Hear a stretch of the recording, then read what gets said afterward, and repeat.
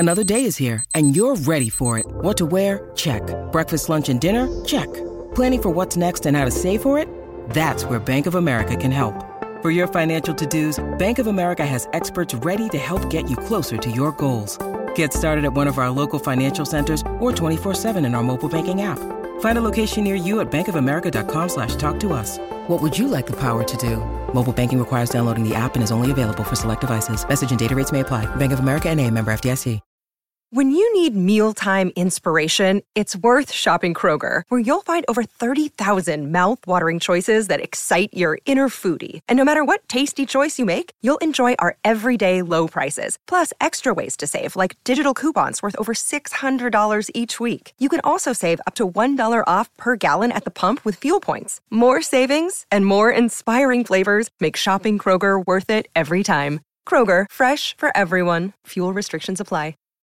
What are you doing right now? Perhaps you're in the supermarket. Maybe you're on a run or on the commute. But wherever you are in the world, and whatever you're doing, right now you're also listening to my voice. This is the power of podcasts. The ability to communicate with your audience in an intimate and intentional way through audio. I'm Bea Duncan, Senior Partnerships Producer at Intelligence Squared. We've been a world-leading forum for talks, debates and events for over 2 decades. And we also use our cutting-edge curation, creativity and editorial expertise to elevate your brand to new audiences with podcasting. Intrigued? To find out what we can do for your organisation, book into a free consultation with me today. Find out more by going to www.intelligencesquared.com/partnerships.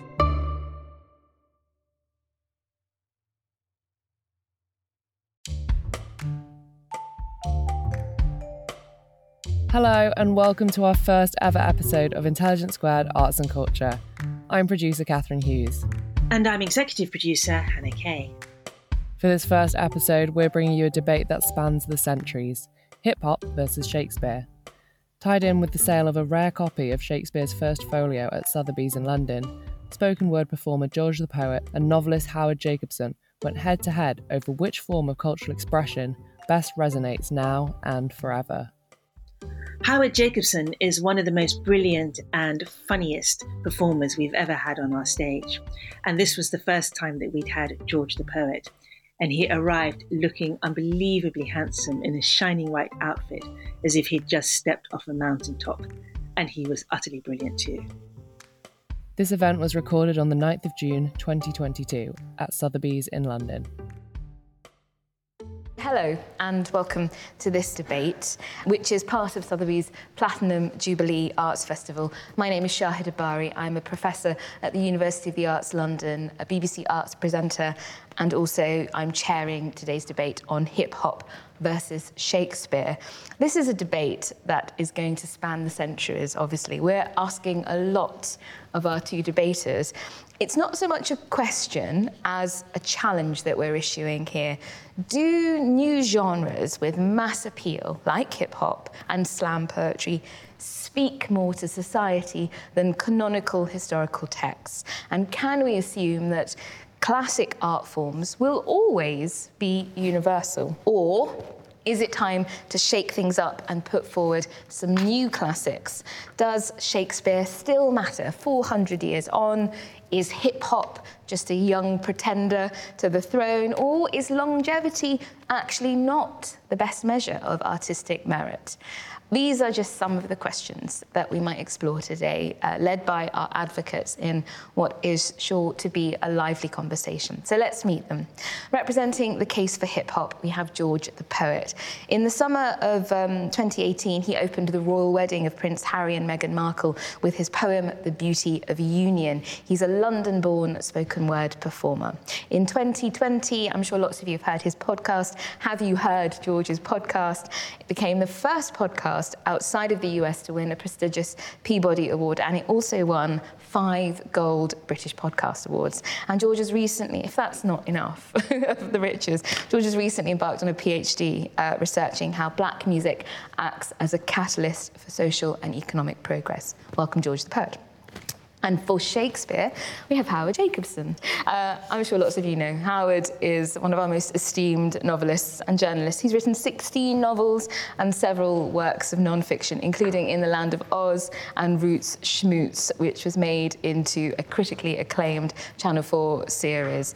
In 2016, he published Shylock Is My Name, a contemporary adaptation of Shakespeare's The Merchant of Venice. He won the Man Booker Prize for The Finkler Question in 2010, and his novel Jay was shortlisted for the award in 2014. Welcome, Howard. Okay, before we hear the cases that you're both going to put forward, I think it will be useful to get a sense of why you're representing the different sides of the argument that you are. Howard, is Shakespeare a passion, and when did you first encounter his work? My auntie bought me a record of Olivier as Hamlet, which was an LP record based on the film. Mm-hmm. I must have been 8 or 9. And I fell in love with, I suppose, Olivier as well as the Shakespeare. What I most loved was the graveyard scene, and I can still hear Olivier whispering through that misty graveyard to the gravedigger, "How long will a man lie the earth ere he rot?"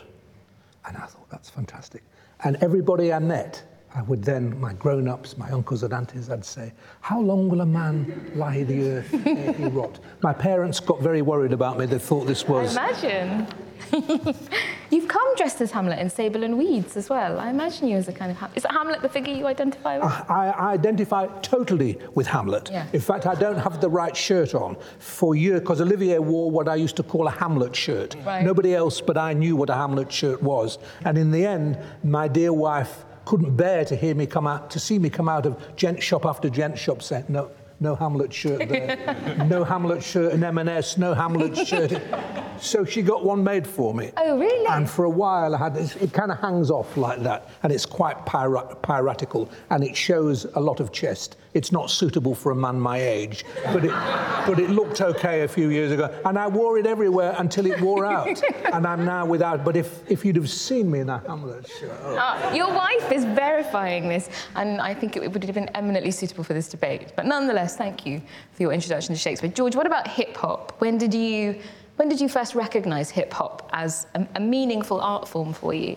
I was around the same age as Howard was. I was around 8 years old, and I first noticed this song by Nas and Lauryn Hill. It was called If I Rule the World. It's just the two of them dreaming aloud. But the way they were both able to weave in elements of history and, harsh realities of our environment. I wasn't that versant in social struggle. I didn't really have the language to put these things together, but I just sensed that something about this was important. And the older I get, the more I'm able to revisit that song and just think to myself, that kid had good taste. Yeah. Because how did you know? Yeah. But yeah, I sense there's something universal and something transcendental about it. When you mentioned that song, I could immediately hear them singing it, which is something, isn't it? Yeah, very memorable. But did you know it wasn't just music for you? It was a serious art form? Yeah, very much. So what ended up happening across a lot of urban black communities is that hip-hop developed as praxis. It's how we performed, what we believed, and what we viewed about the world. So I was part of a generation of young black men that just grew up rapping for no particular reason. It's just what we did to reflect our experiences back, to process, and to build new social networks. Yeah. Beautiful. Yeah, that is beautiful, thank you. Let's get stuck into our business for the evening. Hip-hop versus Shakespeare. George the Poet, I call on you first to make the case for hip-hop. Thank you.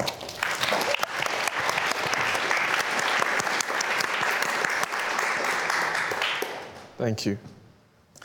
Hip-hop versus Shakespeare is a false equivalence. You can't really compare the two. Shakespeare was a man whose work changed the course of English literature, brought new language to the world, and enriched Western ideas about human nature. He was a genius. And hip-hop has a few of those. But I'm not going to give myself the impossible task of denying Shakespeare's influence. That would be a waste of time. Because time is actually Shakespeare's secret weapon. That man has had 400 years to make himself understood. Hip-hop's only had 50.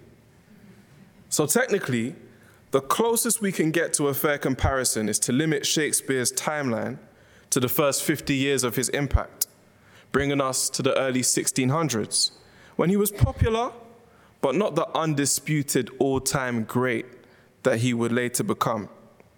Still, limiting Shakespeare's work to a 50-year window is impossible because his presence is too strong. My point is simply that sometimes we only see things in hindsight.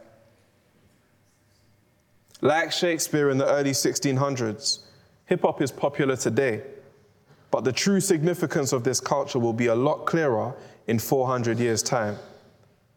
So I feel no pressure to uplift one by downplaying the other, because hip-hop versus Shakespeare is a false equivalence. You can't really compare the two. But if you insist,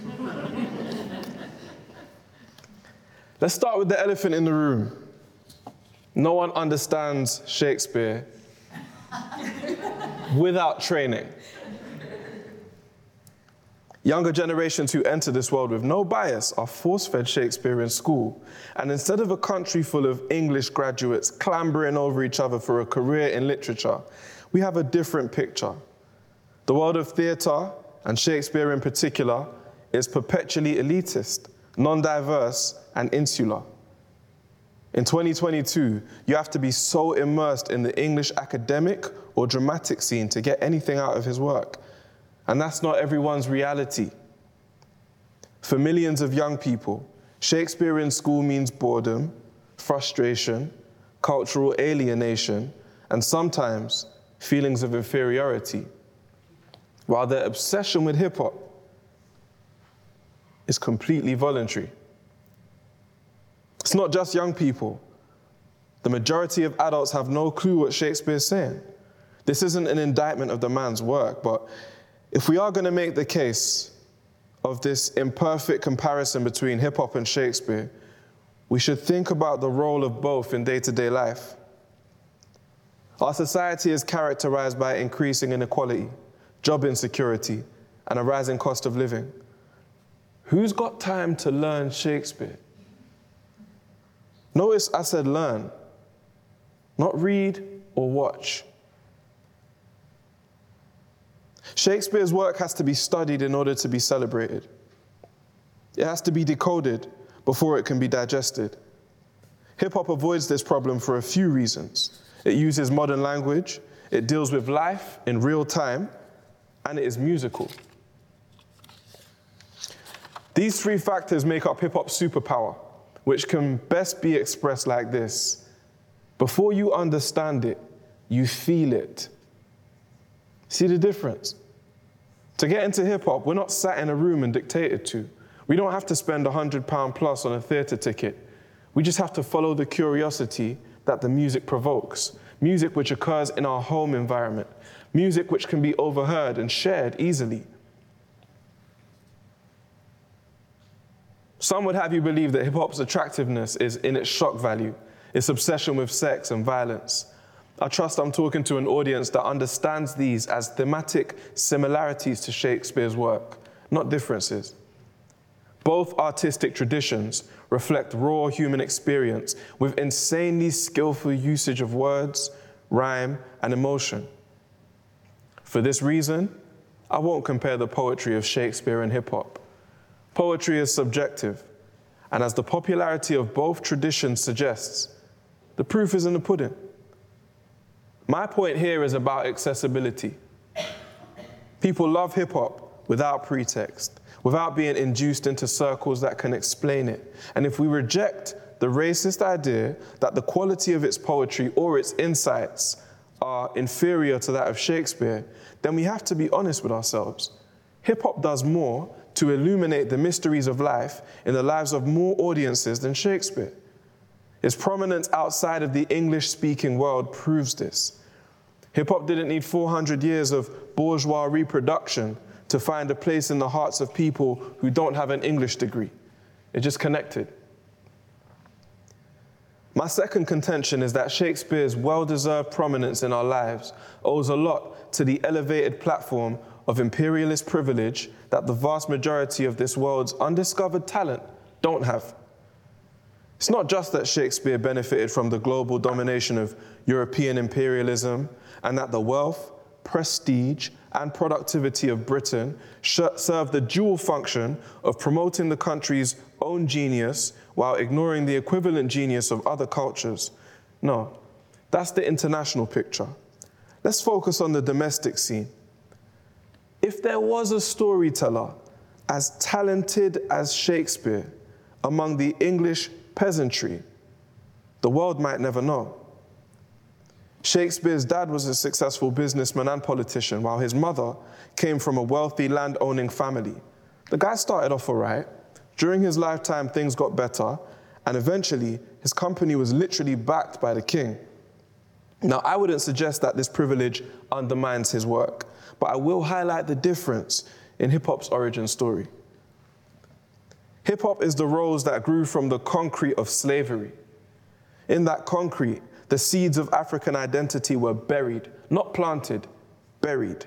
Nothing was supposed to grow there other than white power. The rocket fuel behind this power was stolen African labor. During the time in which Shakespeare's work was gaining international acclaim across the Western world, the African story was being torn up and rewritten by Europeans. Britain, France, Germany, Belgium, Portugal, the Netherlands, the US, they all co-designed a world in which raw materials from overseas were converted into manufactured goods for their home countries and the monopolized markets they instituted elsewhere.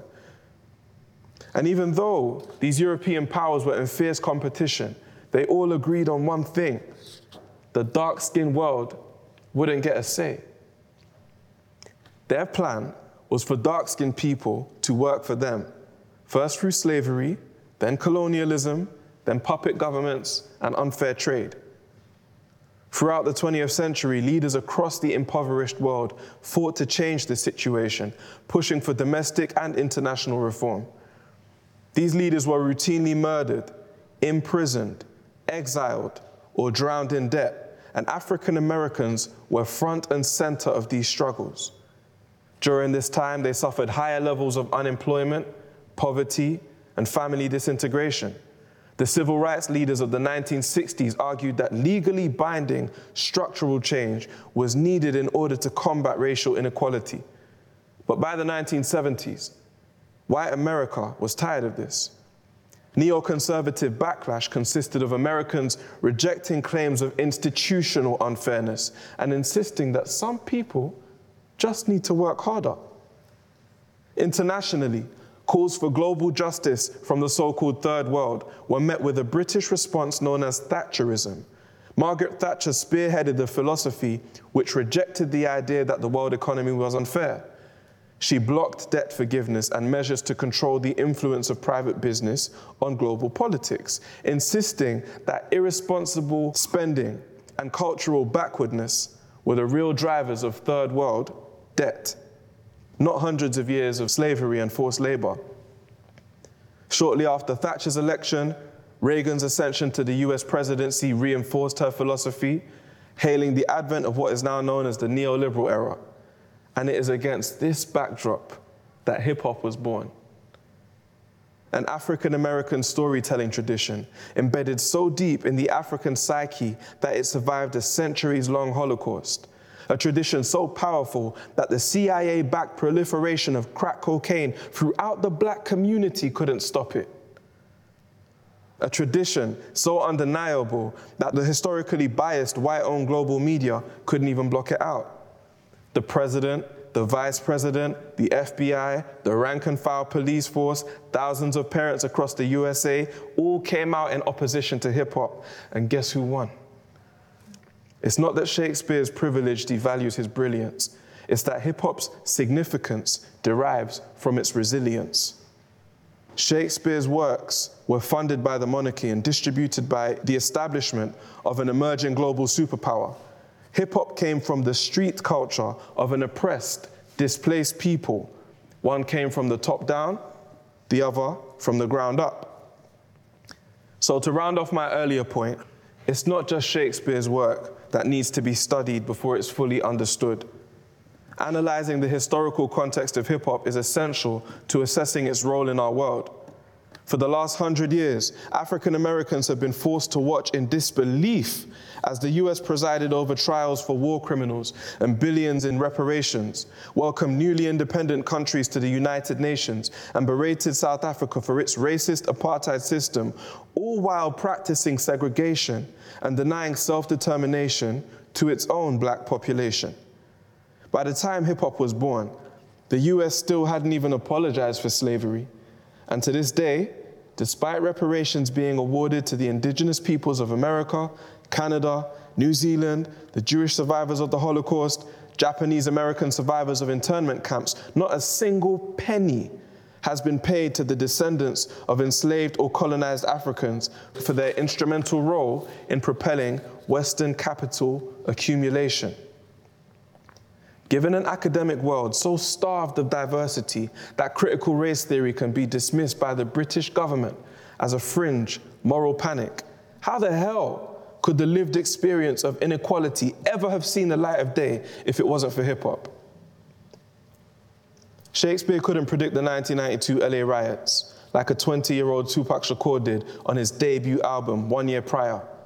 Shakespeare couldn't console the billions of oppressed people across the modern world with a utopian fantasy like Nas and Lauryn Hill's If I Ruled the World. Shakespeare hasn't provided the blueprint that has enabled impoverished communities to establish their own narrative and even stylize their pain, for better or for worse. Only hip-hop has been able to do this. Why? Because hip-hop is alive. Shakespeare is dead. This doesn't mean that Shakespeare is redundant or forgotten. It's just that he's no longer able to respond to what's happening now. Earlier, I attributed hip-hop's superpower to its use of modern language. I want to go further. Hip-hop doesn't just use modern language, it invents it. Haters, hustlers, and OGs are just a few of the archetypes in every society that hip-hop has given name to. Every generation reinvents speech in order to interpret their world in new ways. Shakespeare did this too, as I'm sure you all know. African American youth have popularized their own linguistic creativity through hip-hop culture. Now multiply that creativity by the countless offshoots of US hip-hop that have popped up around the world in the last 40 years. Over here in Britain, UK hip-hop has been the most streamed genre for a number of years now. This has promoted Black British culture on an unprecedented scale, returning dividends to the UK in the form of industry earnings, international awards, and recognition, not dissimilar to the legacy of Shakespeare. But remember, I'm the one saying hip-hop versus Shakespeare is a false equivalence. You can't really compare the two. But if you insist, hip-hop wins. It's not even close. Thank you.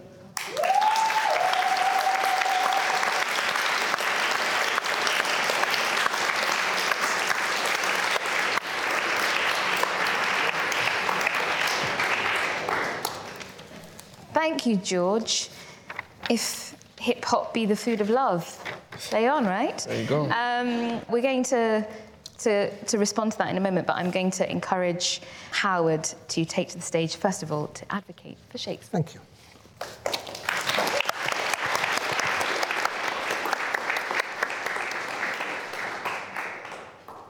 How long will a man lie the earth ere he rot? Friends, Royalists, Republicans, Professor. Some years ago, I happened on a bad review of one of my novels on Goodreads, the Amazon-owned website on which people boast of having failed to understand a book. The reviewer gave my book minus 17 stars. 17 because that was the number of words in the first chapter he didn't know. He mentioned in passing that he'd only ever given one writer more minus stars, and that was Shakespeare, whose play Troilus and Cressida contained 60 references to people he'd never heard of. 62 if you include Troilus and Cressida themselves. Summing up, he said that Shakespeare and I were equals in irrelevance, though Shakespeare had more excuse because he'd been dead longer. Since there can be no doubt that George the poet respects William the poet, and I, as a respecter of poets, respect them both, there must be another motion concealed in the one we are ostensibly debating. What we are really discussing is the relevance of literature of another age that isn't about now and isn't about us. A proposition which, for me, shelters three gross fallacies. One, that contemporaneity is merely an accident of birth, so that even a bad writer of today will tell us more about who we are than a good writer of yesterday. Two, that we bring the truth about ourselves to literature rather than go to literature to find it. And three, that our identity determines the limits of our curiosity. Relevance was a 60s buzzword calculated to privilege, another 60s buzzword, people designated educational have-nots, which would have been laudable had it not done the very opposite. Tell an impoverished working man with few words that a play about a pampered prince with an extensive vocabulary cannot possibly appeal to him, and you not only profoundly insult the intellectual capabilities and sympathies of the working man, you disinherit him. I use the word disinherit rather than deny, because literature is everybody's birthright, and to promote the idea of a work's inaccessibility because it's old, because it's difficult, or because we are not its subject is theft. Every time we back away from a work of art in which we don't see a reflection of ourselves as we think we are, we lose sight of who else we might be. Art's job is not to be relevant to us. It is our job to make ourselves relevant to it. Art doesn't leap from the page or from the wall into our arms. As with any partner to a relationship, it asks for reciprocity, and as often as not, will answer it. To coax the subtleties out of a Shakespeare sonnet, or leave the theatre feeling you have finally understood what previously baffled you, is one of life's supreme joys, whoever you are. As for Shakespeare himself, yes, he is still studied, though in protracted and protected form. A student daughter of a friend begged me recently not to spoil King Lear for her by telling her how it ended. One day she might get round to reading the fifth act herself. But I thought you'd been studying the play all term, I said. Yes, she told me, but not the fifth act. We don't go as far as fifth acts at my uni. When I asked why, she gave me two reasons. A, 5-act plays take too long to read. B, fifth acts are often too upsetting. But acts 2 and 3 and 4 of King Lear are upsetting, I said. Yes, she said, which is why we don't read them either. Forgive me, I taught in universities once and still idealise them, despite their no longer being palaces of disinterested study. Were I asked, here is how I would address students of English literature on the first day of term. Welcome, everyone. This is a place of learning, not a convalescent home. Much of what you are about to read has lots of words, will take time, and some of it, I hope, will upset, alarm, and discomfort you, causing you to question what you believe and who you think you are. For the time being, try not believing anything or being anyone. You're here to study literature, not yourself. If that's unacceptable to you, switch courses now. Media studies might suit you better. Ask me what explains Shakespeare's continuing preeminence, despite the efforts of the relevance revolutionaries, and my answer is his modernity. Read Shakespeare's contemporaries, and not one of them feels our contemporary in the way he does. Where even Ben Jonson's and Christopher Marlowe's characters can seem like figures from classical comedy or the medieval morality play, Shakespeare's stand at a moment of psychological transition. They are weary, sceptical, doubtful, heroes out of time, and speak a language that is at once introspective and immediate, educated and yet colloquial. So much so that even today, 400 years later, we think their thoughts and speak their language without knowing it. In a once famous article, the once famous critic Bernard Levin showed how much contemporary speech is lifted straight from Shakespeare. This is Bernard Levin. If you have ever refused to budge an inch or suffered from green-eyed jealousy, if you have played fast and loose, if you have been tongue-tied, a tower of strength, hoodwinked or in a pickle, if you have knitted your brows, made a virtue of necessity, insisted on fair play, slept not a wink, stood on ceremony, danced attendance, laughed yourself into stitches, you are quoting Shakespeare. Such quotations are more than droll decorations to our speech. They go to the very soul of us, catch our predicaments and absurdities with the eye of a painter as well as the ear of a poet, and with such vividness you would think not a day has gone by since such a one danced attendance on such a one who laughed herself into stitches. Shakespeare was not of an age, but of all time, Ben Jonson wrote. He looked so hard and so expansively at the particular that he breathed a sort of perpetuity into it. Until Shakespeare, only God had been able to do that. But he also found the particular where others saw only the type.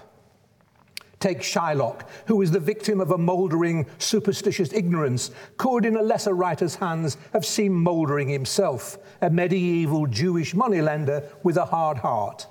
Shakespeare thwarts prejudice as only a poet can, not by speaking up for Shylock's human rights, but by rendering the raw man the prejudiced cannot see.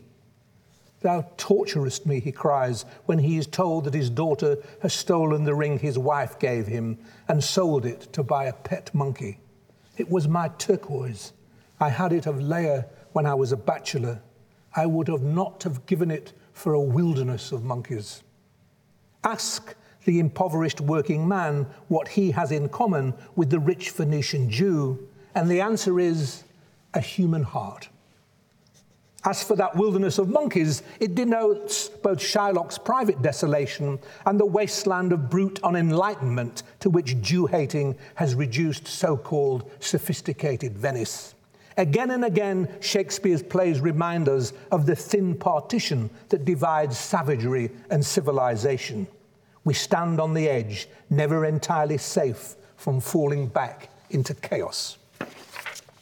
Shakespeare became the master of the soliloquy because he needed soliloquies to haul characters out of their barely individuated pasts into a self-acquaintance you'd think possible only after years of therapy.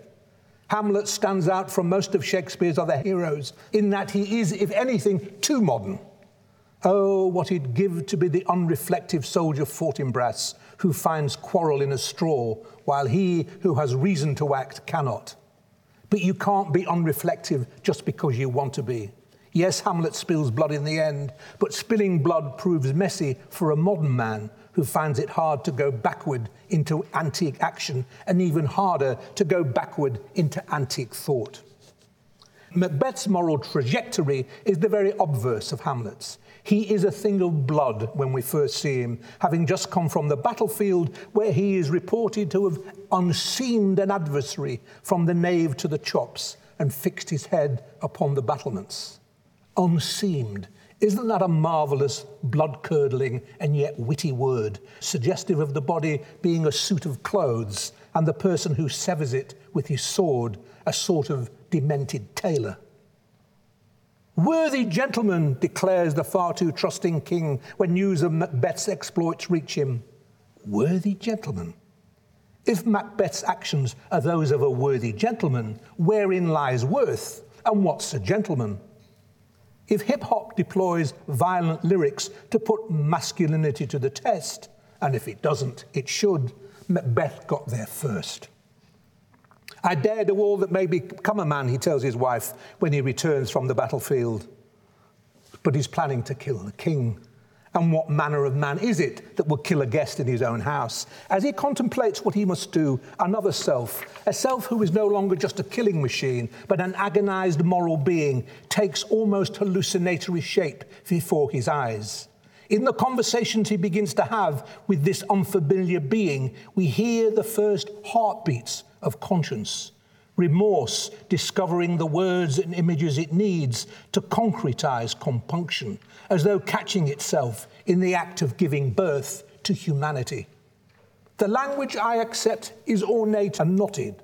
See how, in a prefiguring of the imagery of Baroque art, Macbeth conceives the metaphysical pity that murdering the king will unloose.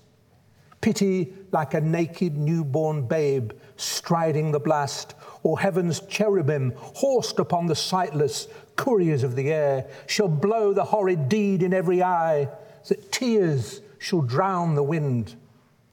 Yes, that's dense, but not so impenetrable that we can't see what's germinating inside Macbeth's head. He is not an abstruse philosopher. He thinks in images as well as words. He sees wrongdoing in pictures. Never mind that we don't understand every phrase. He doesn't understand himself. This is a mind grappling with thoughts half-formed, stirrings of moral dread, promptings of a soul which until recently Macbeth did not even know he had. How could he, in that case, speak a language that isn't groping and half-formed? Before our eyes, he pulls out of himself the very constituents of humanity. To deny the relevance of this to our lived experience today is to admit our lived experience is a rather poor affair. And that's the reason we go to Shakespeare, to make it richer. Does that mean I've got another 15 minutes? 2 minutes. 2 minutes? Time.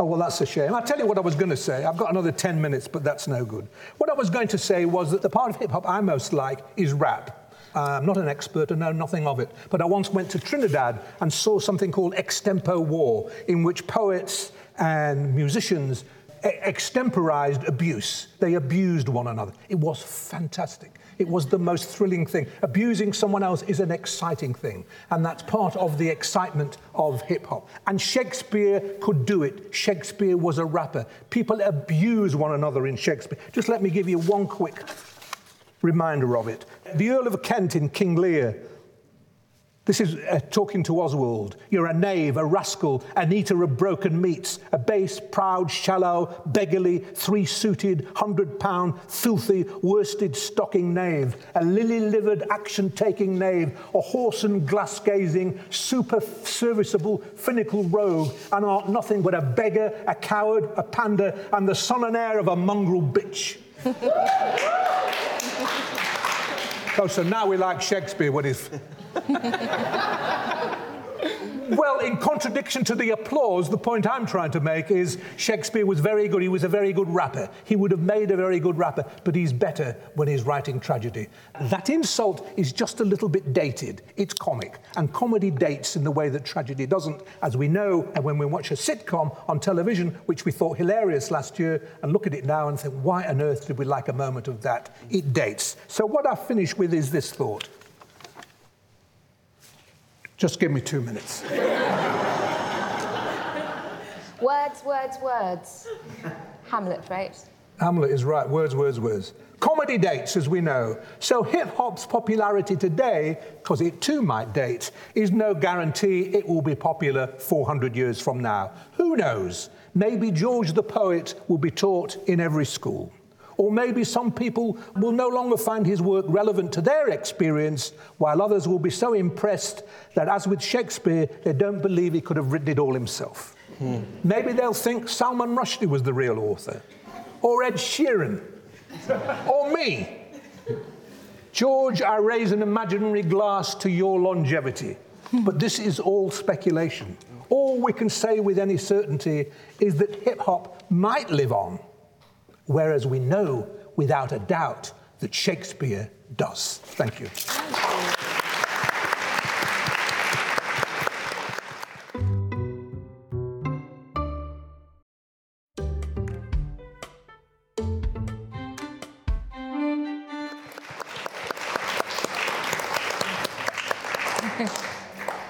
how exhilarating. Should we get gloves off, rapiers out? Let me try to pick up some of your points, George. Is it really the case that nobody understands Shakespeare and everybody understands hip-hop? I profess to being someone who sometimes finds hip-hop illegible. Yeah, so I hope clearly I didn't take enough care, but I don't believe that everyone understands hip-hop. I think there's a line in there where I say hip-hop's not universally understood. Maybe I edited that out. But I don't take that hip-hop is universally understood, and obviously I'm being hyperbolic by saying no one understands Shakespeare, but what you do find, I think what is unequivocally true, is that hip-hop can land in your life in a way that is a lot more accessible. Whenever you hear Shakespeare, it takes a minute to be able to process what was said and learn the full context of what was said. Hip-hop being contemporaneous just doesn't have that challenge. One of the points that Howard was just making was about Shakespeare's particular gift for the particular as well as the type. So when you say haters, hustlers, and OGs of rap, Iago, Trinculo, Full Stop is the OG, right? Can we really argue that Shakespeare isn't equal to hip-hop in those characterizations? So this is what I didn't want to do, and which is why I made myself clear at the beginning. I just don't think it's a like-for-like comparison. As I said, I wouldn't put myself to the task of trying to downplay Shakespeare's genius. That's a fool's errand. And my argument is simply that hip-hop is the now. So there's something that Howard said, which I really want to reflect on for a bit. Howard's, in talking about your year's teaching, you mentioned how you start off with the premise that the study's not about you, and if you're looking for something about you, you got to go elsewhere. But Shakespeare's about someone, right? It's not just nothing, it's not just a blank sheet of paper. And a lot of the project of hip-hop and a lot of black culture is the project of restoring missing documents.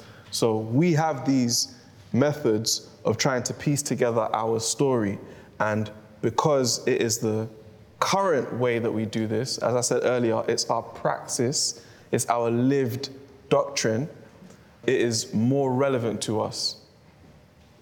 Howard's favourite word is more relevant to us than Shakespeare currently is.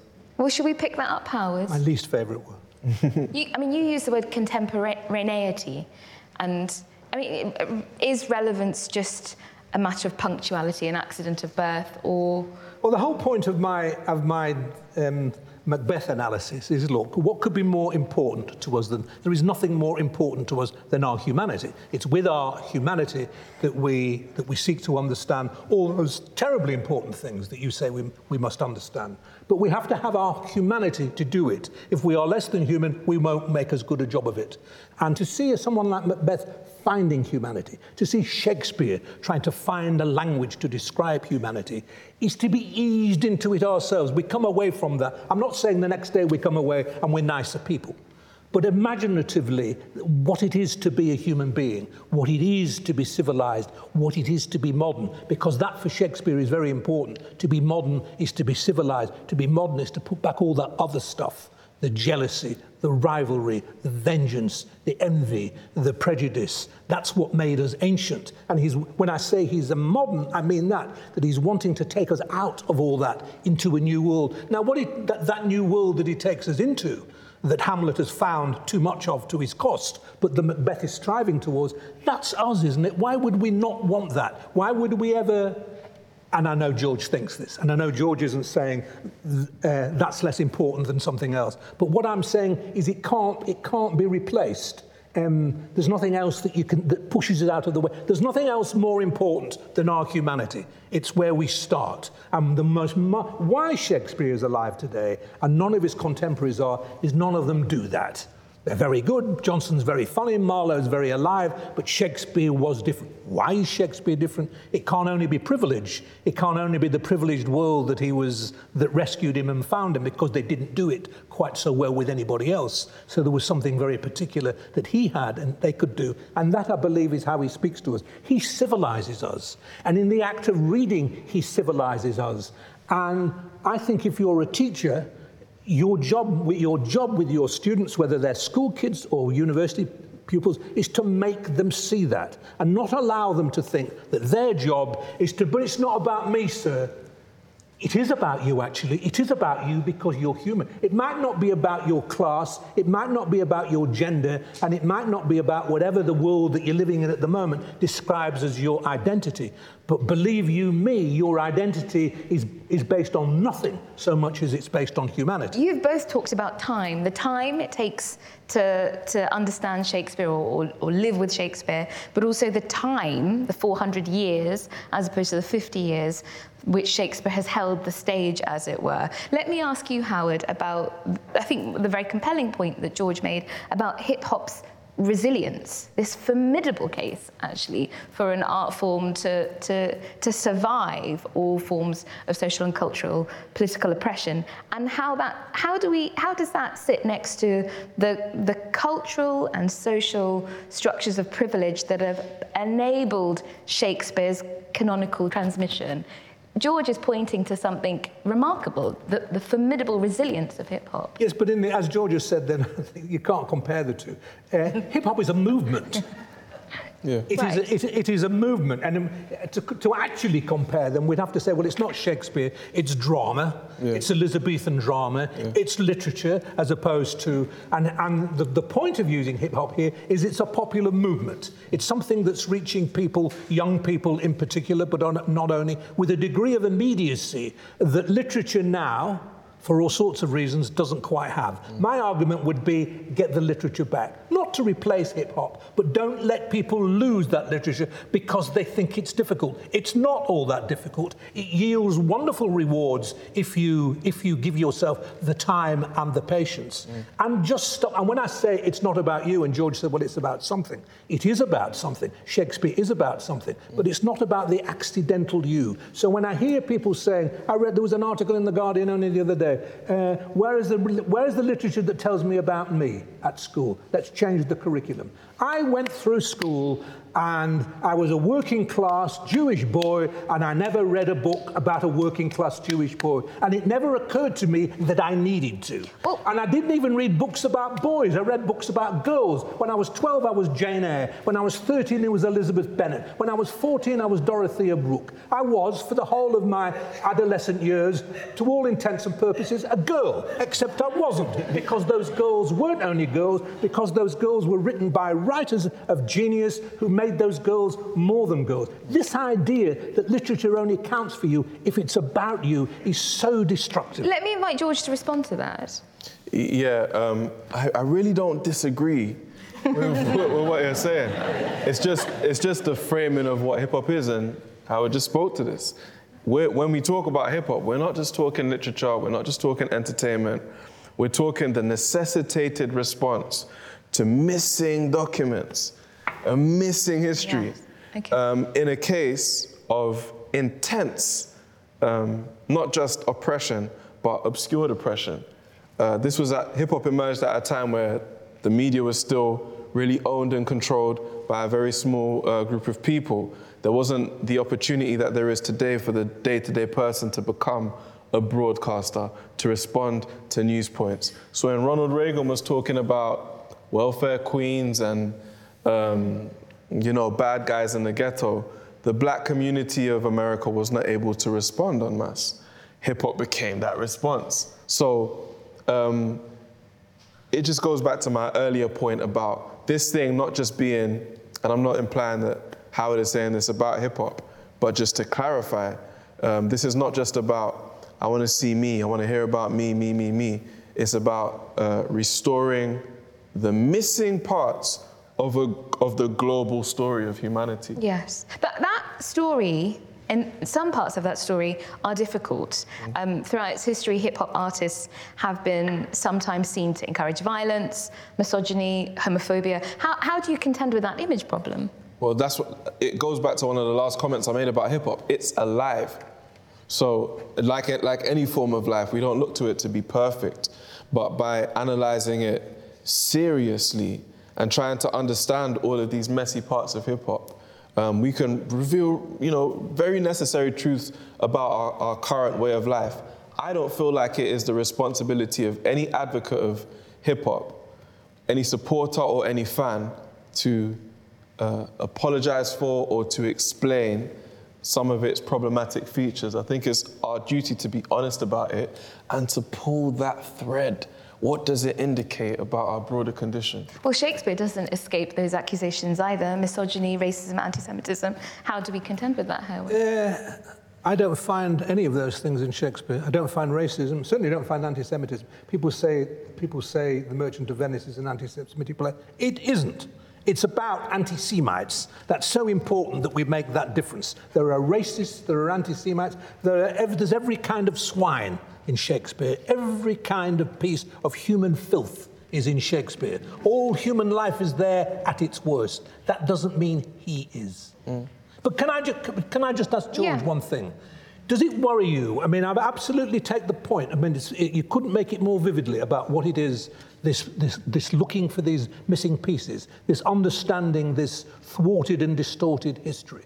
Yes, absolutely. I don't feel I've got anything to do with that when I'm thinking about Shakespeare. It's as if the two completely disparate subjects. But does it bother you that the absorption that the young people that hip-hop appeals to, that their absorption is so intense and so great that they miss out on some of these other things, that they are encouraged to think, this is our language, whereas the language of some of these people like Shakespeare, some of these writers like Shakespeare, who've been privileged, if you like, I think that's a knotty one, I'm not sure I agree with that, but let's buy it.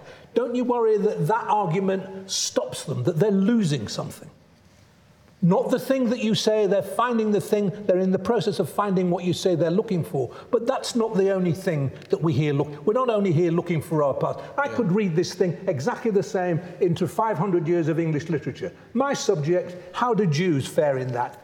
Appallingly, appallingly. There are, and sometimes I'll read Jewish books and I'll feel, well, that's giving something back. And yes, what a relief it was when I first read Philip Roth. What a relief it was when I first read Saul Bellow. Was fantastic. But it didn't stop me feeling that those other things were still alive and important to me. These things can run along adjoining lines. Yeah, I'm apprehensive about locking off parts of history and parts of literature and parts of culture and saying that's not mine or that's the enemy, I don't want to engage with it, even if I do perceive it as offensive or antithetical to my worldview. My maybe academic curiosity or my human curiosity will drive me to try and embrace and try and interrogate some of these other challenging worldviews. I do think people are trying to say that the general record, I referred earlier to the attitude of this government towards critical race theory. I read an article in The Guardian a while ago that described critical race theory as, I think, a relatively marginal academic current in this country. But for some of us, critical race theory is just one example.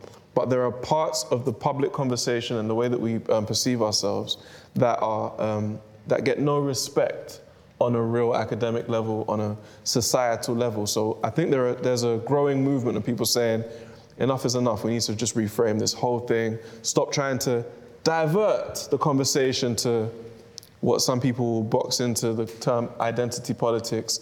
Stop trying to talk to me about these so-called cultural wars. I'm trying to talk about what a lot of these young people are interested in, the global distribution of power and wealth. But isn't Shakespeare your ally? Yeah, I'm not saying he's not. I know. Yeah. But isn't it important that you show them that Shakespeare is their ally? There are simple ways, like give them The Tempest. The Tempest is an anti-colonial play. The Tempest is a very, very early imagination of But what you got to recognise here is, in the time that we're spending digging into the works of Shakespeare, we are not looking at all of the African literature that we haven't ever seen in the British education system, or all of the Black British literature that we've never seen in the British education system. So my interpretation of what a lot of these young people are saying is not that Shakespeare is the enemy or Shakespeare is the problem. It's just the imbalance, the historical, deeply psychologically entrenched imbalance. But you're implying that he's irrelevant. He isn't. He's irrelevant, so we can let him go. But relevance is relative, though.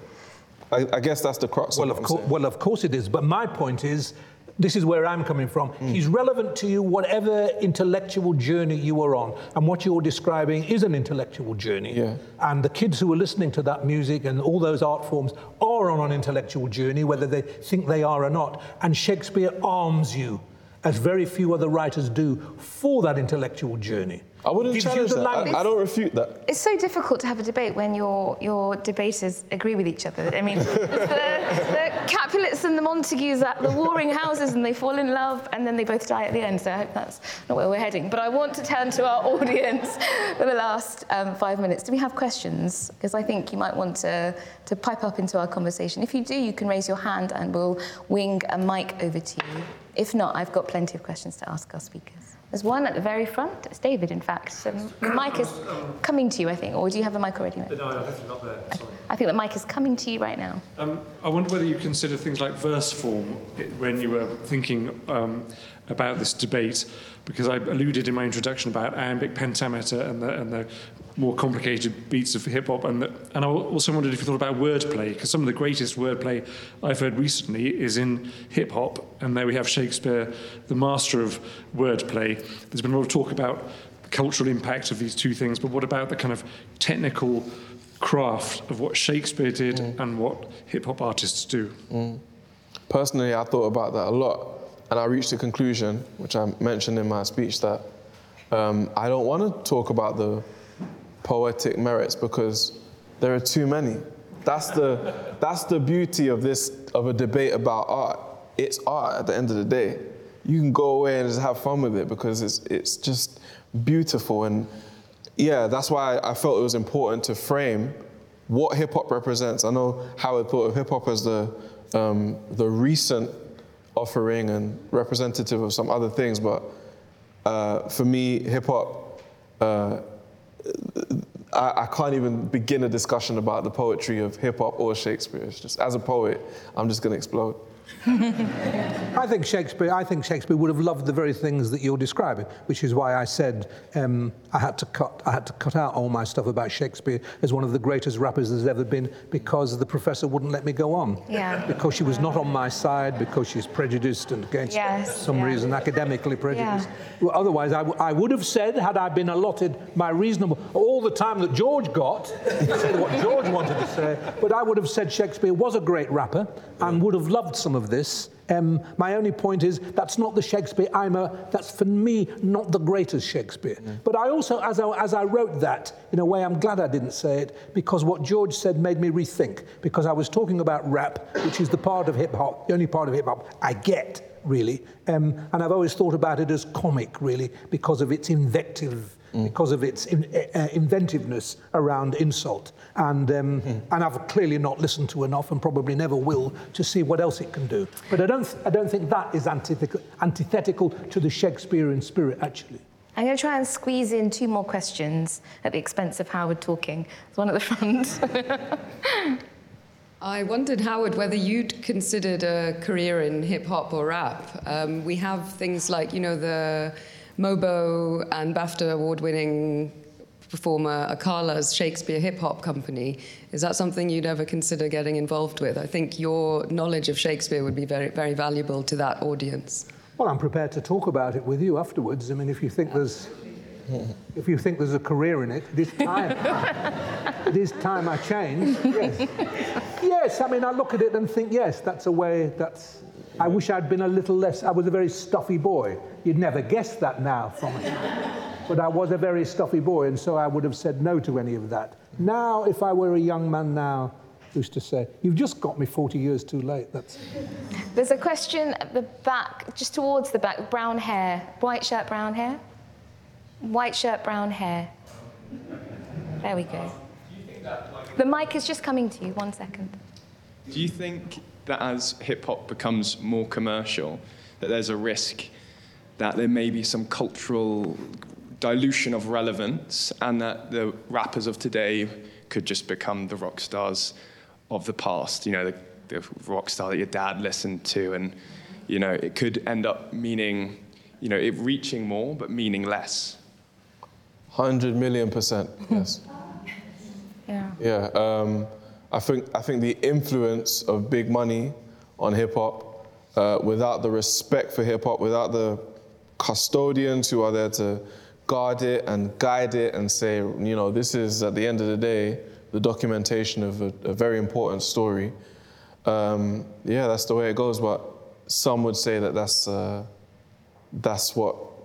the nature of commercialization. It kind of kills things. Yeah. Did Shakespeare sell out? I feel like Merry Wives of Windsor was a bit of a push, wasn't it? I don't know the details of the audiences. I thought that he did pretty well, didn't he? Yeah. One last question from the audience. And there's one at the very back. Let's squeeze it in. Thank you. So you've talked a lot about the relevance of Shakespeare, but you haven't mentioned the relevance of music. So what is the relevance of music, and why does only one side of the argument seem to have a backing track? Why does one side of the argument only have what? A backing track. Music in Shakespeare. Well, that's the way the things have been set up. That's part of the falsity of the whole thing, isn't it? That's why you can't compare it. We've run out of time. I can see that the questions are coming up, but perhaps you can grab us at the end. I'm going to ask one last final question. Howard, you were on Desert Island Discs back in 2011. What would you say if the BBC changed its Desert Island Discs policy and instead of gifting the castaway you with the complete works of William Shakespeare, they offered you the complete collection of Kanye West albums? Even I would. Who? Well, George, maybe I can ask you, if why aren't we offered the complete works of Kanye West? And if there was an offering on Desert Island Discs, what would it be?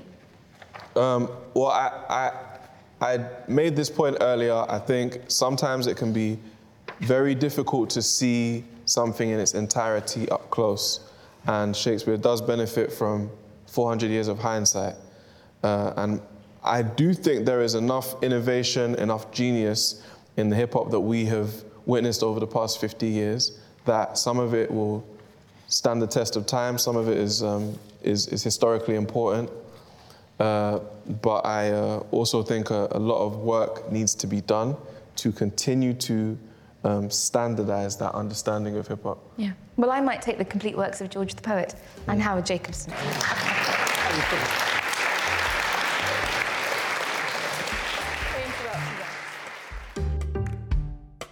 Thanks for listening to this episode of Intelligence Squared Arts and Culture. If you'd like to hear more, attend some of our excellent events, and peruse over 20 years from our back catalogue featuring some of the world's greatest minds, then head over to intelligencesquared.com.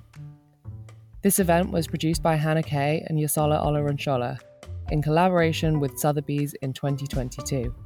Editing was by executive producer Rowan Slaney, and I'm your host, Catherine Hughes.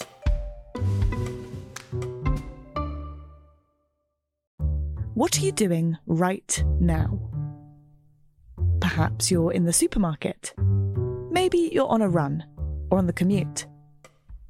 But wherever you are in the world, and whatever you're doing, right now you're also listening to my voice.